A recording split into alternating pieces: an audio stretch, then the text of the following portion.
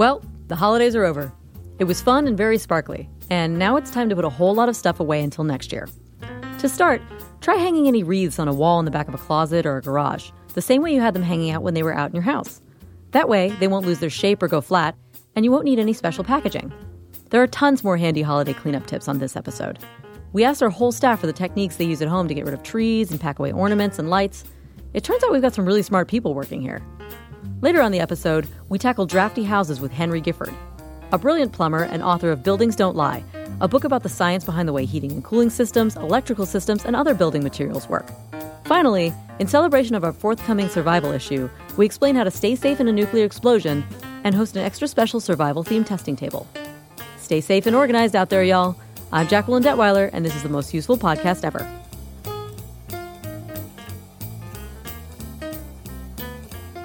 So we have with us today Henry Gifford, who wrote a book called Buildings Don't Lie, Better Buildings by Understanding Basic Building Science, which sounds really awesome and really scientific and really complicated. How did you get into writing this book? What's your background? Well, I started buying apartment houses when I was 20, and I asked people why one building burns a lot more fuel than another, and nobody knew. People just said, well, that's the way it is. Well, there has to be a reason. There's a science to everything, and just want to know how things work. And your book runs through all the different ways that you can lose heat, that you can bring in water, just all the different problems that can happen with houses and sort of the science behind them. Different costs of materials, labor, energy codes, higher standards of comfort, all these things combined. Things are changing faster and faster, so there's no more trial and error. It's becoming more and more necessary to understand the science behind what works and why, in which situations, in which type of buildings, in which climates things work and don't work.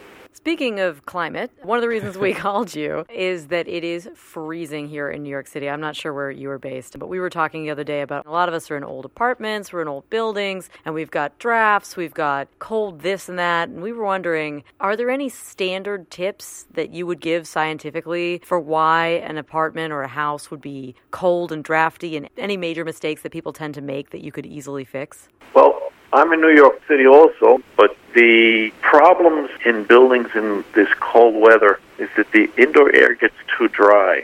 There's a field of science called psychrometrics, and it's the science of how much water vapor air can hold at what temperature. And it can be summed up in two short statements. Warm air can hold a lot of water vapor. Cold air cannot.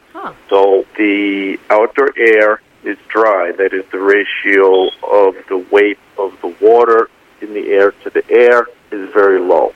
Would it help to put a humidifier in your house? Would that make it feel warmer and make you less likely to get the flu? Yes, a humidifier makes you less likely to get the flu and makes you feel warmer. Might not make you be warmer, but you feel warmer if the humidity is higher. So one key to being more comfortable indoors in the winter is to keep the humidity higher than it normally would be. So it might normally be 10 or 15%, and if we get that up to 40 or 50%, we will be much more comfortable and more healthy, and that will save energy because we don't have to heat the house to its higher temperature.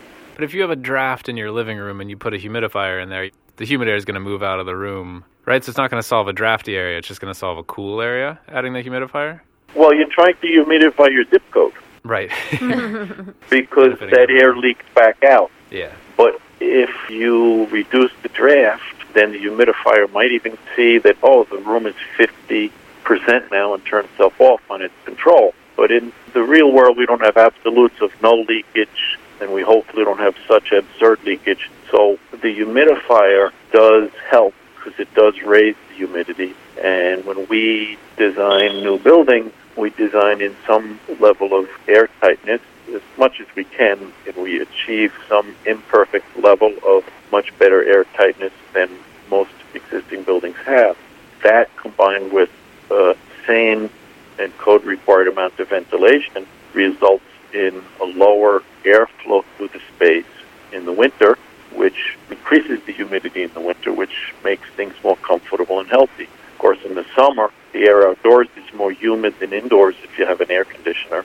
And so the hot, sweaty, moldy, high humidity indoors in the summer is also reduced by reducing the air leaks. Can you think of a reason why? I mean, I know like some apartments, some houses, they get these crazy like heat differentials almost in them. It's like all one building, but like one floor will be hot as crap and then the next floor is freezing. And it seems to like move around depending on the day or whatever, or like it depends on the house. Is there some sort of scientific principle that creates that problem? Yes, the loads vary depending on wind. So if you have a leaky building and wind is blowing from the west, if it's winter, that increases the load on the heating system because the cold air is coming in on the west and leaving on the east side of the building. So the heating system, if it has a thermostat in every room, which is unheard of in this country pretty much, but there is a place where they do it. That place is called Europe. And if the wind blows on the west side of a building in Europe, the radiator there turns up a little bit higher to meet the load, and the radiator on the east side of the building is seeing air leaking across through the building that already got heated by the radiator on the west, and maybe that radiator either turns lower or off to maintain the set point temperature. So then tomorrow, when the wind blows the other direction, the thermostats respond, and the east side radiator puts out more heat, and the west side less, and it evens out. But in this country, it's almost unheard of to have a thermostat in every room, considered a higher cost. Of course, it's actually a lower cost because then the boiler can be smaller because the boiler or whatever you're using for heat no longer has to be large enough to overheat the leeward side of the building while you're merely adequately heating the windward side on the coldest night of the year. The engineering handbooks in this country used to say that until the 50s. And, of course, the thermostats are a very small cost compared to making the whole system bigger. And so that's one of the reasons is that the mechanical systems are not capable of varying their output as the loads vary. And then you've got somewhat smaller differences in load attributed to solar gain or cooking, internal gains, we call it computers, fish tanks, whatever somebody's running. The books tell you how much heat and water vapor comes off a bowl of soup. Because if there's not any cooling for a restaurant, you better get it right. And simply putting it bigger is not a solution for either heating or cooling systems. Bigger is not better. Big enough is the best. It's another reason why the heating and cooling are uneven. It's because the systems are too big. Well, thank you for all of this. This has been awesome and super interesting. I mean, I think all the science is so cool. I mean, I remember the first time I took a physics class and learned that there's no such thing as cold, just absence of heat. And I lost my mind. It was just so cool. I mean, some of the stuff it's hard to really comprehend, but it's cool that you do it with buildings. So thank you so much for talking to us. My pleasure.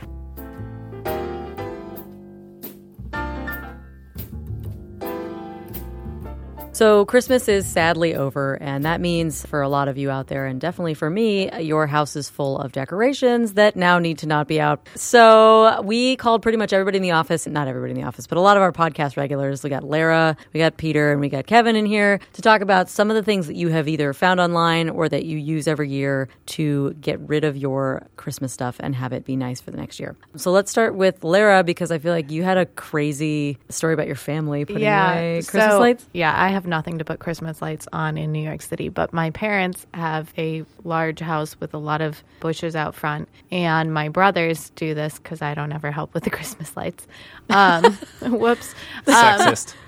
Yeah, that's true. Or she's just a jerk. You don't know that it's because she's a woman. It's probably both. Probably both. But last year, my brothers devised this plan where one of my brothers drew like a very rudimentary sketch of like the outline of our house and each of the bushes in front of our house. And they numbered them from left to right, 1, 2, 3, 4, and however many bushes there were. And then when they were taking the lights off the bushes, they wrapped them and put them each into individual plastic containers by bush. Because what happens is at my parents' house, there are some long bushes, there are some tall bushes, and you never really know whether you need 2 short strings of lights and 1 long string and so on and so forth. So basically what this did was now when they go to put the lights on next year, they take box 1 and bring it to bush 1, and it's exactly as many lights as they need, and they know that they work, hopefully, still. Smart. That is a and good idea. Easy on, easy off. It's like Christmas lights by numbers. Yeah, exactly. Which sounds great because this is my first year with a really big tree. I've had a small apartment for years. Yeah. I've had a tiny little tree. I got a normal size 7-foot tree this year, and I was like, I think 2 strands of lights ought to do it. Nope. And then 4 more Always more strands. than you think. 4 strands of lights later, I was like, well, all right.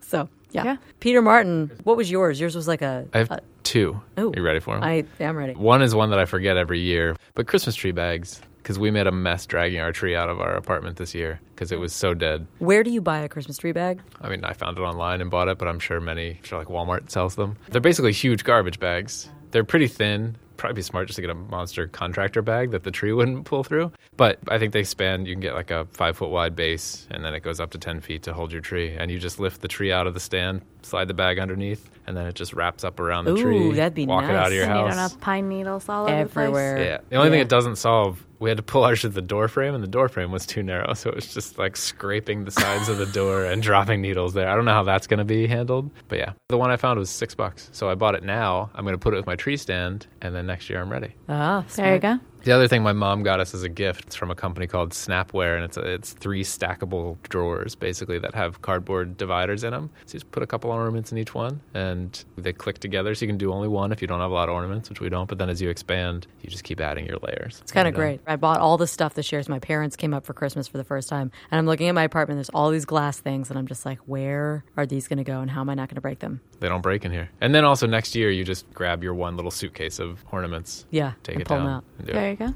Wait, so you haven't cleaned up yet? No. So you're just using us. Obviously. That's what this podcast is for me to use you guys to get stuff. And after, on. maybe you guys could all come over if you you're guys not want to come busy. over? There's eggnog. Can you come and, show me how to do all of this? I feel like we all have been using poor Roy that way for years, though. That's to true. Be fair. That's true. I'm just mad right now because I'm ruthless about taking the Christmas stuff down really quickly. And Really? I did everything wrong, and then we did this, and now I'm learning all the tips, and I can't use them. I figured I'd wait. I have a rule that I wait till after New Year's because I feel like New Year's it should still look festive in your house. And then if you go past this coming weekend, I feel like Oh, see, my dad's family is Russian, so we wait till Russian Christmas, which is a week after New Year. Oh, There okay. you go. So I didn't know see, that. totally Russian fine. I can Orthodox just claim Christmas. that I'm Russian, like Lara. My apartment's small also, and I got a tree that was way too big for it. And so it literally was poking me in the face when I was sleeping, and I was like, I can't do this anymore. I guess I have 2 things also. So the first one, I don't like throwing away wrapping paper, but you always have rolls left over. So I saw online, somebody said to just get the tube in the center or a paper towel,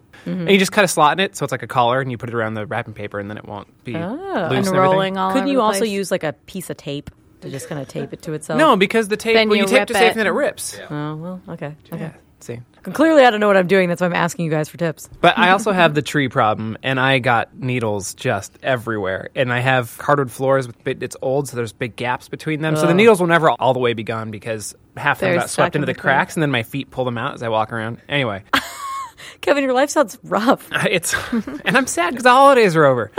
No, somebody told me if you don't have the tree bag, which I always forget every year also, somebody told me just get an old sheet because I guess it'll get sap on it, so don't use a sheet that you want to Don't use use a nice again. sheet. And you just tip the tree over onto it, and then you wrap up the sheet around the tree, and then you can carry it out. So it's like an improvised tree bag. But here's the thing, is that there's always water left in your tree stand. So you just get a turkey baster, and you suck all the water out, and then once the water's out, tip the tree over, take the stand off, wrap the sheet around it, carry it out. Be careful about narrow doorways. Can I offer a slightly easier modification? Just take the tree out of the stand and dump the stand out. Just lift the tree up. But my feeling is you want to minimize the number of tree moves because every time you move it, 1,000 needles fall off. Oh, that's That's true. true. That's a He's good right. point. It just Good seems point. annoying to me to baste. To I'd rather, baste. and then to have a little water that's going to be in there and slip over. So maybe Slosh. it's a balance between the two. I like your idea. I'm sorry, Kevin. Bah humbug.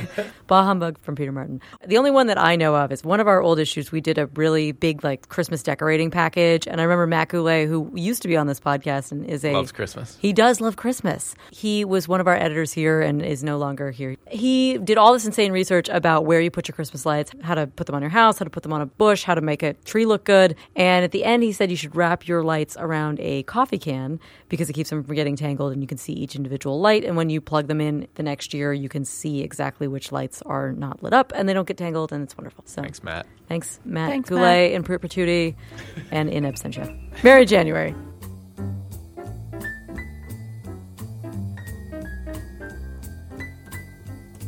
It's time again for your favorite segment of our podcast, Snowcat facts. Snowcat fact. Thank you for coming in and giving us The seasonal snowcat facts. cats. The seasonal cat facts. Are these real cats? No, they are machines. Oh, They go over the snow. okay.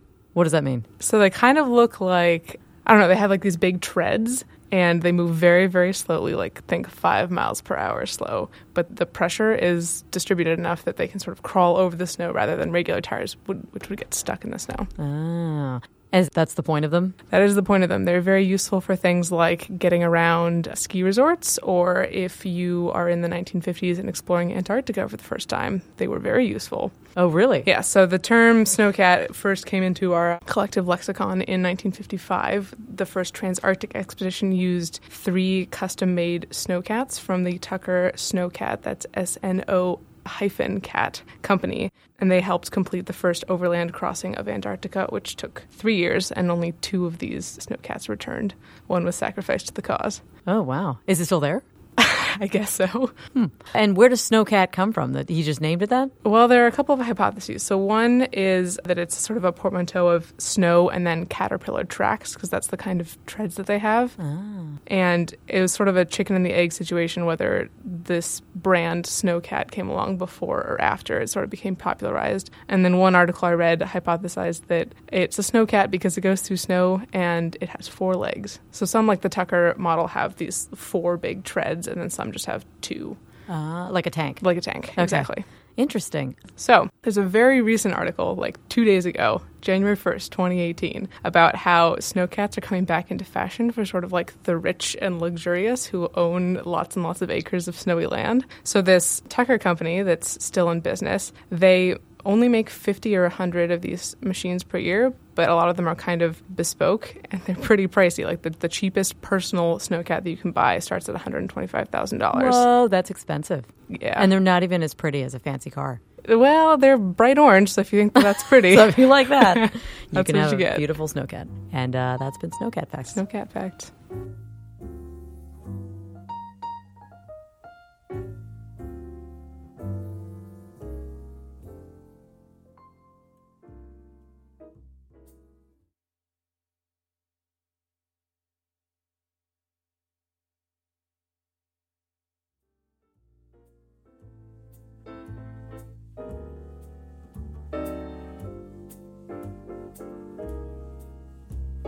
If you're worried about the coming apocalypse, not that there's going to be a coming apocalypse, but if you are concerned that there may be a coming apocalypse, given North Korea and all that kind of stuff, Whose button is bigger? Yeah. whose button is bigger? I'd not care to find out, actually. So anyway, if you're concerned about the world becoming nuclear at any time in the near future, Peter Martin has put together a guide to what to do in the case of a nuclear attack? Yeah, like what you should be scared of and what you can do to try to protect yourself and if you can save yourself from it. So what should we be scared of? All of it. All of it, for the most part. The biggest thing you want to be scared of is being close to where the bomb is dropped because, basically there are rings of destruction that come out of these things. If you're in the fireball, you're dead. Toast. Everybody's pretty much dead. Like And then actual there's- literal toast. Yeah. And then there's one ring outside of that that's a destructive wave, like a sound wave, basically, that just Okay. knocks everything down. You're also dead if you're in that ring, too. Okay. It's once you start getting a little farther outside of that you have a chance of survival, even though most of the buildings are down. And then if you're not treated, you can get radiation burns from being in the next ring. It all really depends on the size of the bomb. Yeah, my So- question is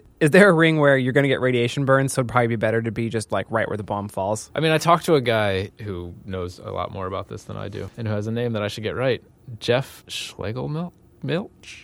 That's a tough one. He was very confident, not in the way that I just said his name, but he is the deputy director for the National Center of Disaster Preparedness at Columbia here in New York City. Oh, wow. So he studies this stuff all the time. Because I asked him, I was like, how sad do you go home every night? He's like, oh, it's, it kind of wore off. And now he's He's like, fine. I'm used to it these days. Kevin and I were talking about this. This thing made me feel good and bad at the same time. But it kind of made me feel a little better in that you realize, all right, if it happens, here's the stuff that's in trouble. And then here are all the people that actually are not in trouble and are going to be fine. Mm-hmm. And then what was interesting is that Jeff actually thought that the more likely nuclear attack that would happen would be from terrorists, with something being trucked in and being blown up on the ground, versus North Korea sending an ICBM all the way over here. Right, especially because we're going to get it We're gonna by the knock it time. out of the We're in New sky. York City. Yeah. We're going to knock it out of the sky before it gets here from Korea. Ideally. Who Yeah. knows with what percentage Well, our systems work to knock right. those things down. So let's see. What do you guys want? Some nuke facts? Yeah. Well, Yeah.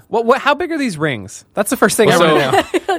that's an important question. It really depends. The rings go up. They could be huge depending on the size of the bombs. The bomb that we dropped on Hiroshima and Nagasaki were 10 to 15 kilotons, and every kiloton is 1,000 pounds of TNT. Okay. But now they can be huge. Yeah, there's like megatons and stuff. Like, what's a megaton? Megatons are 1,000 kilotons, and those are usually for hydrogen bombs. So hydrogen bombs versus atomic bombs. Fission is an atomic bomb, correct? Yeah. And Fission that's- is splitting of atoms. Okay. That's an atomic bomb. Okay. That's probably what we're going to be attacked by. That's what a terrorist would have. They wouldn't have a hydrogen They're not bomb. going to have a hydrogen Has bomb. anyone ever actually detonated a hydrogen bomb? Maybe in testing. We've done a bunch of crazy stuff out in Nevada. Yeah. But the hydrogen bomb, we're all super screwed. Right. I don't think you really worry if that Right, happens. hydrogen bomb is like there's nothing to stress that's about. 'cause really end of the world you're- stuff. You're gone. Whenever people start talking about nuclear annihilation, I'm like, well, I live in New York City, so if it Right. really comes here, like for real, like I'm out in the first wave. You know what I mean? Yeah. I don't think we're But- making it to survival town. But if it's an atomic bomb, depending on where it hit in the city, if it were 15 megatons, we'd be fine. Really? If it hit downtown. Megatons or kilotons? Kilotons, sorry. Okay. Megatons would be dead. Yeah. If it were kilotons and say they hit downtown at Wall Street or something, we would be okay. I mean, we'd be in the path. There'd probably be some radiation that got up to us. Right. But we would certainly not die right away. And you have a little time to get out of fallout if the bomb explodes from the ground. So what is fallout? Can you explain fallout? Fallout to is me? when, so the mushroom cloud happens when a bomb has exploded at ground level. Mm-hmm. So it just takes a lot of material from the earth, shoots it up in the air. That's radioactive material. And then that gets caught by the winds and can go miles away. Oh. And so that stuff falls on your head. You breathe it in. It touches your skin. Then you can get Then cancer radiation later. sickness. And this is where you would want to have a fallout shelter or something like that. Yeah. And you have, I think it's up to 10 minutes after the bombs drop before that stuff starts falling down. So you have time to get inside. It's not like immediately there's this rain of ash that's going to kill you. Right. So yeah, if you are in a bomb and you don't die from the first bit, get inside. Like go find somewhere to get inside. You don't want to Okay. be near windows. You ideally want to be inside a structure that if you could be at a business office, you want to be like up on the 9th floor so you're away from the ground where most of the radiation is, and also you're protected from the walls, and then there's layers of floor that are Okay. And you want to be protecting so you, like too. internal. What about a basement? That's Basement good. That's is the best. best. Okay. Yeah. I mean, if you can find a basement. So you I just- basically just want as much kind of insulation around yourself as possible. To protect yourself from radiation, we looked into what kind of materials could protect you and how much you would need of it. So if you're trying to build your shelter at home, 5 inches of steel is all you need. 99% of radiation. 16 inches of brick, Okay. which doesn't seem That's not that hard. Yeah. not that You tough could build to do. that. Yeah. If you don't have those things, if you just do dirt, like packed dirt, 2 feet of packed earth will protect you from most of it. And actually 3 feet of water. I mean, if you could stay underwater long enough, you could get in a pool. So you have to and- breathe the air. would So be like a David problem. Blaine, he's safe. He's David fine. Blaine's good to go. Yeah. No, well, if you had an oxygen tank. Yeah, then I you guess. could just get underwater and wait. Although I mean, then- you'd have to wait. You'd have to have enough oxygen to hang out there for 2 days to be fully to feel like you were fully safe, that all the that'd be radiation tough. had passed. So there's a cool thing if you really want to find out how big the bomb would have to be to get to you. If you just search for Nuke Map, this guy Alex Wellerstein at the Stevens Institute of Technology made this cool thing. It's at nuclearsecrecy.com/nukemap. You can pick the size of the bomb, you can pick the city that it falls on, and then you can explode it either from the air or from the ground, and you can see, here are the rings of the air blast that's going to knock stuff over. Here are the rings of radiation, how far out they're going to go. Well, it's like Sims nuclear annihilation. Yeah, it's Yeah. like pick your apocalypse. It's pretty crazy. But you put something in there, you put 15 kilotons on, and you realize, okay, that's pretty bad. That's going to hurt a lot of people, but it's not going to destroy an entire Civilization city. as you know it. Yeah. So the problem with that is that North Korea can do a much bigger bomb than 10 to 15 kilotons now, assuming they can actually get it over here. We talked to Michael Elleman at it's a site called 38 North. He's a fellow for missile defense at the International Institute for Strategic Studies and an analyst for 38 North, which is just a site that tracks North Korea. Oh, because that's like the line, right? Isn't that where the North Korea-South Korea The line 38th is? 38th parallel? I Yeah. think. So for a long time, they could only do 10 to 15 kilotons, but he said that they actually detonated a thermonuclear weapon with a yield between 150 and 250 kilotons, Yikes. which would take out most of Manhattan. But we do have some anti-missile capabilities, so Yeah. that's pretty... Oh, we'll be fine. We'll be fine. Where would you go if it happened in your house? Like, we would go to a bathroom. What would you do? If you can't get to the basement, you would try to go to the most central location of your house with the fewest windows Okay. to get in there. Some other cool things we learned. If you are looking to buy a place near a city and you're worried about, you want to be in the spot that's probably safest from a nuclear attack if there is fallout, you just check the map of prevailing winds and pick your suburb based on where the winds are blowing out of. Oh. So like in New York, a lot of the time it blows to the north and east. So if you live in New Jersey, New Jersey gets the last laugh? New Jersey gets the last laugh. so move to New Jersey if you're really worried. But that's only if it's a ground attack. If it comes from the air, then there's no fallout. Right.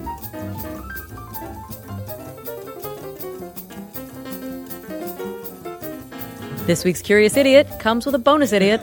That would be Peter Martin, who is our bonus idiot this week. And then I'm just still the regular idiot. Kevin Dubsick is our standard idiot. And we also have Alex George here to answer the questions. Luckily, not an idiot. Hopefully. We'll find out. Hopefully In not. some an idiot. ways, yeah. So you guys came by this question by talking about it. You were just having a conversation? What was the deal? Well, I think we were talking about antivirus software for desktop or laptop computers and then realized my iPhone is a computer. Should that have antivirus software? And I mean, Android, I don't mess with Android, but I'm sure they have the same worries. Yeah, I mean, we just didn't know. It seems like it must need it, but I haven't even heard of it. I assume that's something that people would try to sell me the second I turned my phone on every day. But so we thought, let's ask Alex. Let's ask Alex. It took me a little bit of research to find out exactly why. I didn't know this off the top of my head. So But you don't have it. Do you have antivirus software on your phone? I do not. And I would Living say crazy. Living dangerously, Alex pretty George. much everybody listening, do not get antivirus anything for your phone. Certainly not Kaspersky. So they have a mobile app probably. I think Norton does too, right? Yeah. I just mean because then you're helping the Russians influence our next election. Oh, that's right, yeah. Wait, so why don't you need it? So the way phones are built that's different from like a Windows computer or whatever is the software that comes from somewhere like the App Store or the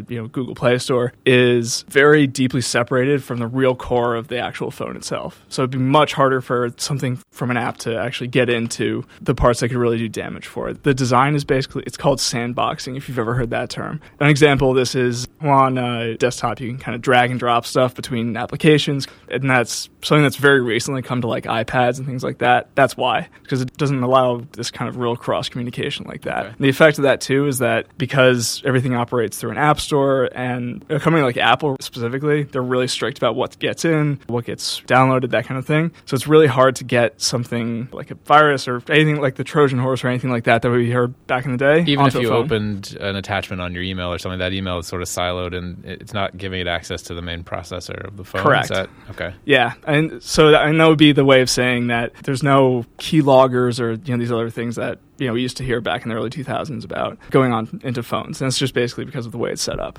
And is that true of all Apple products? Because I seem to remember back in the day that Apples were less susceptible to viruses compared to PCs. Is that true? Is that for the same reason or no? Similar, kind of. That has to do with stuff that's more complicated than I understand about how the operating system works, but it's a similar idea, yeah. Okay. Remember how if you used an old PC and one program would crash, the whole thing would crash? Yes. But with an Apple product, you can kind of turn off whatever one is actually not running correctly. It's a similar idea. Okay. Oh, right, like force quit versus any other sort Yeah, of- the blue screen of death blue or screen of death, control, yeah. delete, that kind of thing. Oh, I So- don't miss the blue screen of death, guys. Nobody does. Is this true for Android phones too? Because I've always thought of Apple as like an exclusive gated neighborhood, but Android is like where I grew up. Just the Wild West, yeah.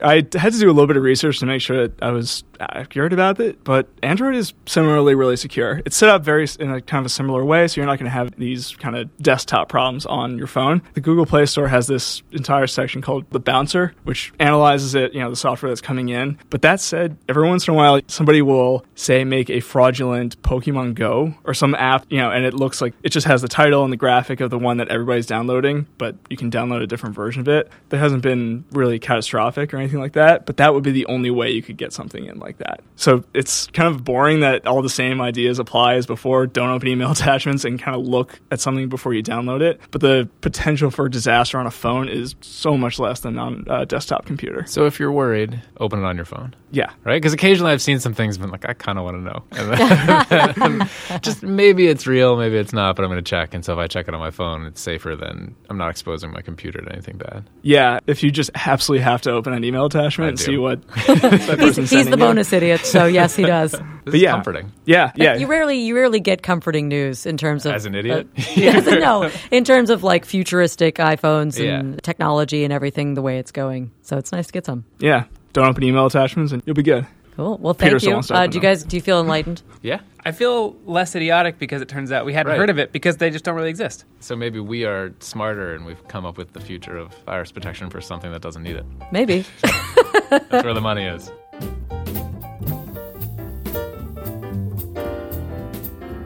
For our testing table this week, we got Matt Allen to come in here because he's been testing survival gear, not because he's had to, I hope. No. It's been pretty gnarly outside. I wouldn't be surprised if you were like holed up in your house, like we're never going outside ever again. I could. Yeah. I could now. So what were you testing the survival gear for? Yeah, so this is for our March issue. I did sort of a package for it on best survival gear. I also tried to make it a lot of stuff that has dual purpose, things you can take outdoors. In addition to some things you just need to have at your house, like a solar generator, in case of a long-term power outage, that sort of thing. So it's a mix of more useful camping gear that, doubles as survival gear and then just the hardcore. But I brought a few things in to talk about today that I think everybody can enjoy. Yeah, that's the problem with survival gear is you don't get to use it unless the world ends. Yeah, that's a real bummer. So that's kind of a bummer. Yeah, it's kind of a waste of money unless the world ends. Well, cool. What did you bring? It looks like you have some random things over there. Yeah, I've got a table of fun survival stuff over here. I'll start with the CRKT Terzola Survival Rescue Knife. Whoa. Yeah, so everybody needs a good knife in the woods surviving. This is a good medium-sized drop point knife. Wait, what does that mean, drop point knife? It's sort of just the shape of it, as you see. Well, that's quite a knife.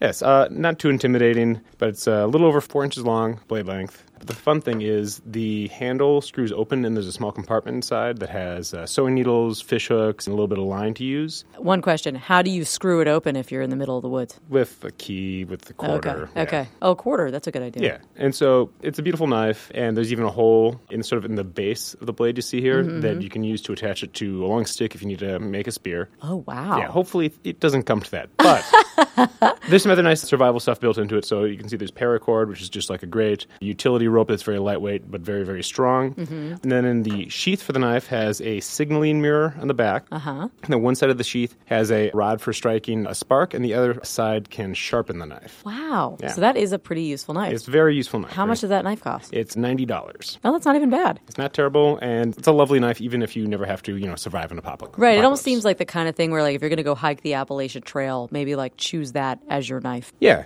I mean, it's big enough. I think you can probably use it for hunting, for cleaning. And it's not like a ridiculously scary 7-inch knife or something crazy like that. It's not a Crocodile Dundee knife. Right. It's not like a Bowie knife. No. Yeah. This is just good. Although you did get a machete in the office recently. Yeah, well, that's for another story where we're going to the jungle. Oh, okay. Well, I'm not going to the jungle, but somebody else is for me. Okay. Yeah. Probably wise. All right. If you need a machete to go there. Speaking of jungles, the next thing I have here was actually be great in one. It's the 510 Access Knit Shoe. Basically, it's what you call a canyoneering shoe. A shoe that's good for hiking, good for moving, and that dries very, very quickly. So it's made for people that, their feet are going to get wet at some point. Okay. So if you're in, a disaster area, provided there aren't pathogens floating in the water where you need waders or waterproof boots because, there's sewage spill. If it's just, a lot of water around, these are great because on a hot day, they can go from, wet to dry in 1 hour. Wow. Yeah. We were talking about this earlier because you were saying that you talked to somebody in the special Yeah, I forces was about these. talking to some former Army Rangers. Yeah.